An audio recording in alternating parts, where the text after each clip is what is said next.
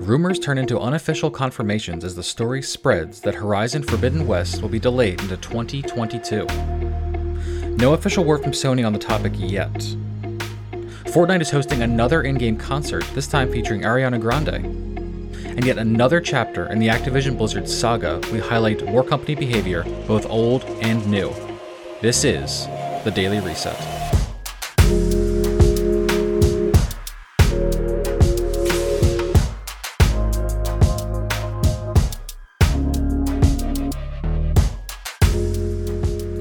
Good morning, gamers, and welcome to the Daily Reset, brought to you by The Emergent Gamer.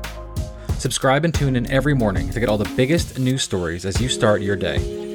We're on all major podcast platforms, and we also upload our shows to our YouTube channel if you'd like to listen there. I'm TribZero. Let's get you caught up from the weekend with your news for August 2nd, 2021.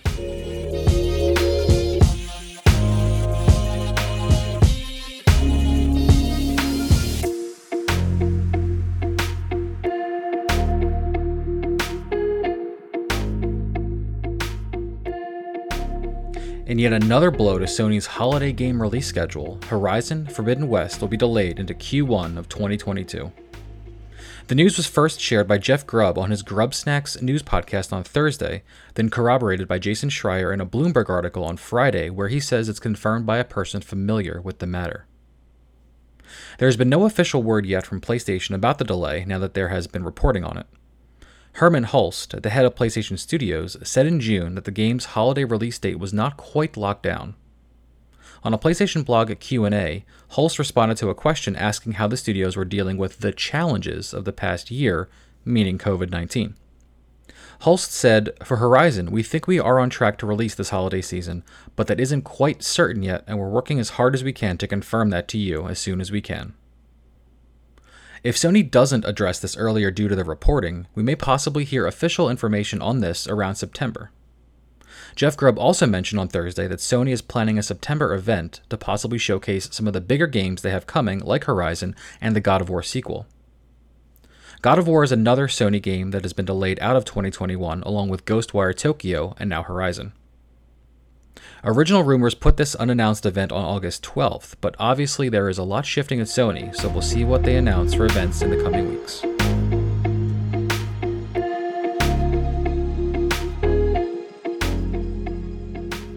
Fortnite is hosting an in-game music festival this weekend called the Fortnite Rift Tour, and Ariana Grande will be the headliner.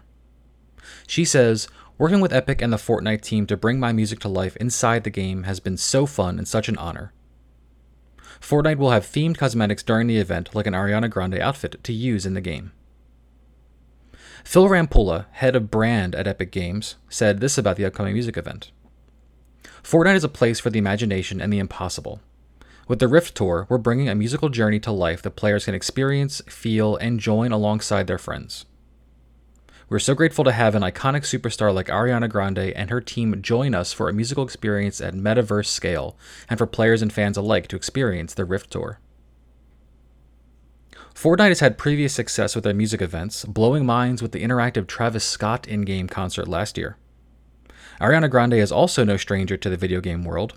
In 2017, she was made into an actual playable character in Square Enix's mobile Final Fantasy game, Final Fantasy Brave Exvius. The Rift Tour runs this weekend, August 6th through the 8th. It can be accessed from any platform that can download and run the free-to-play Battle Royale Fortnite, except for current iOS devices due to the ongoing lawsuit between Apple and Epic.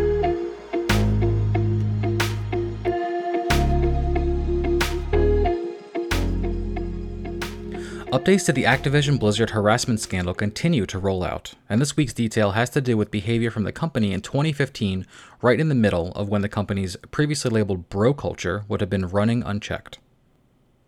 Blizzard was the sponsor of a major cybersecurity conference in Las Vegas in 2015, and at that conference they had a booth set up in the job recruiting area.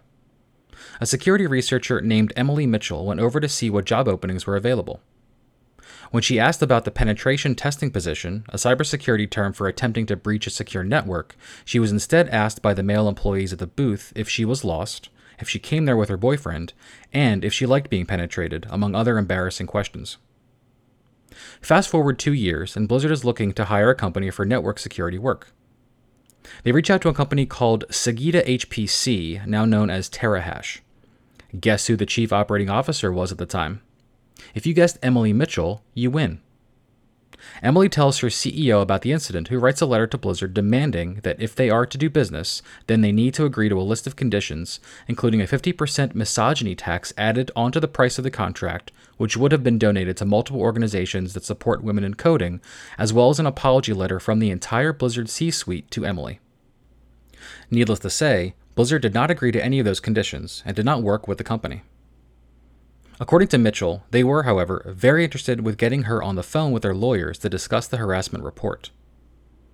Mitchell says, ultimately it felt like they were more interested in gauging their own legal exposure and placating me. In addition to this revelation, Activision Blizzard's Vice President for Corporate Affairs, Fran Townsend, has been tweeting interesting content, such as a link to an article by The Atlantic, along with text in the tweet that said, "The problem with whistleblowing." This tweet from Friday aligns with Townsend's communication in her official capacity, where she has called the harassment lawsuit baseless and irresponsible. And even when CEO Bobby Kotick emails the employees to say that the corporate's initial messaging was wrong, Townsend continues to display anti-employer sentiments on a consistent basis.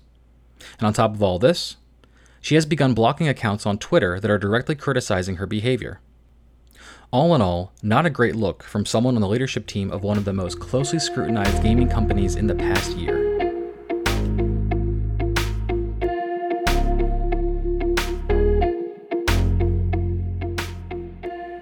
That's going to be it for Monday, August 2nd, 2021. Subscribe on your favorite podcast service to get up to speed in the gaming world every morning with me, your host, TribZero.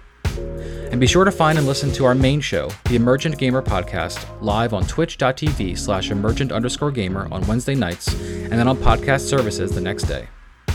Get the news with me and hear the in-depth discussion with the rest of us. I'll see you tomorrow.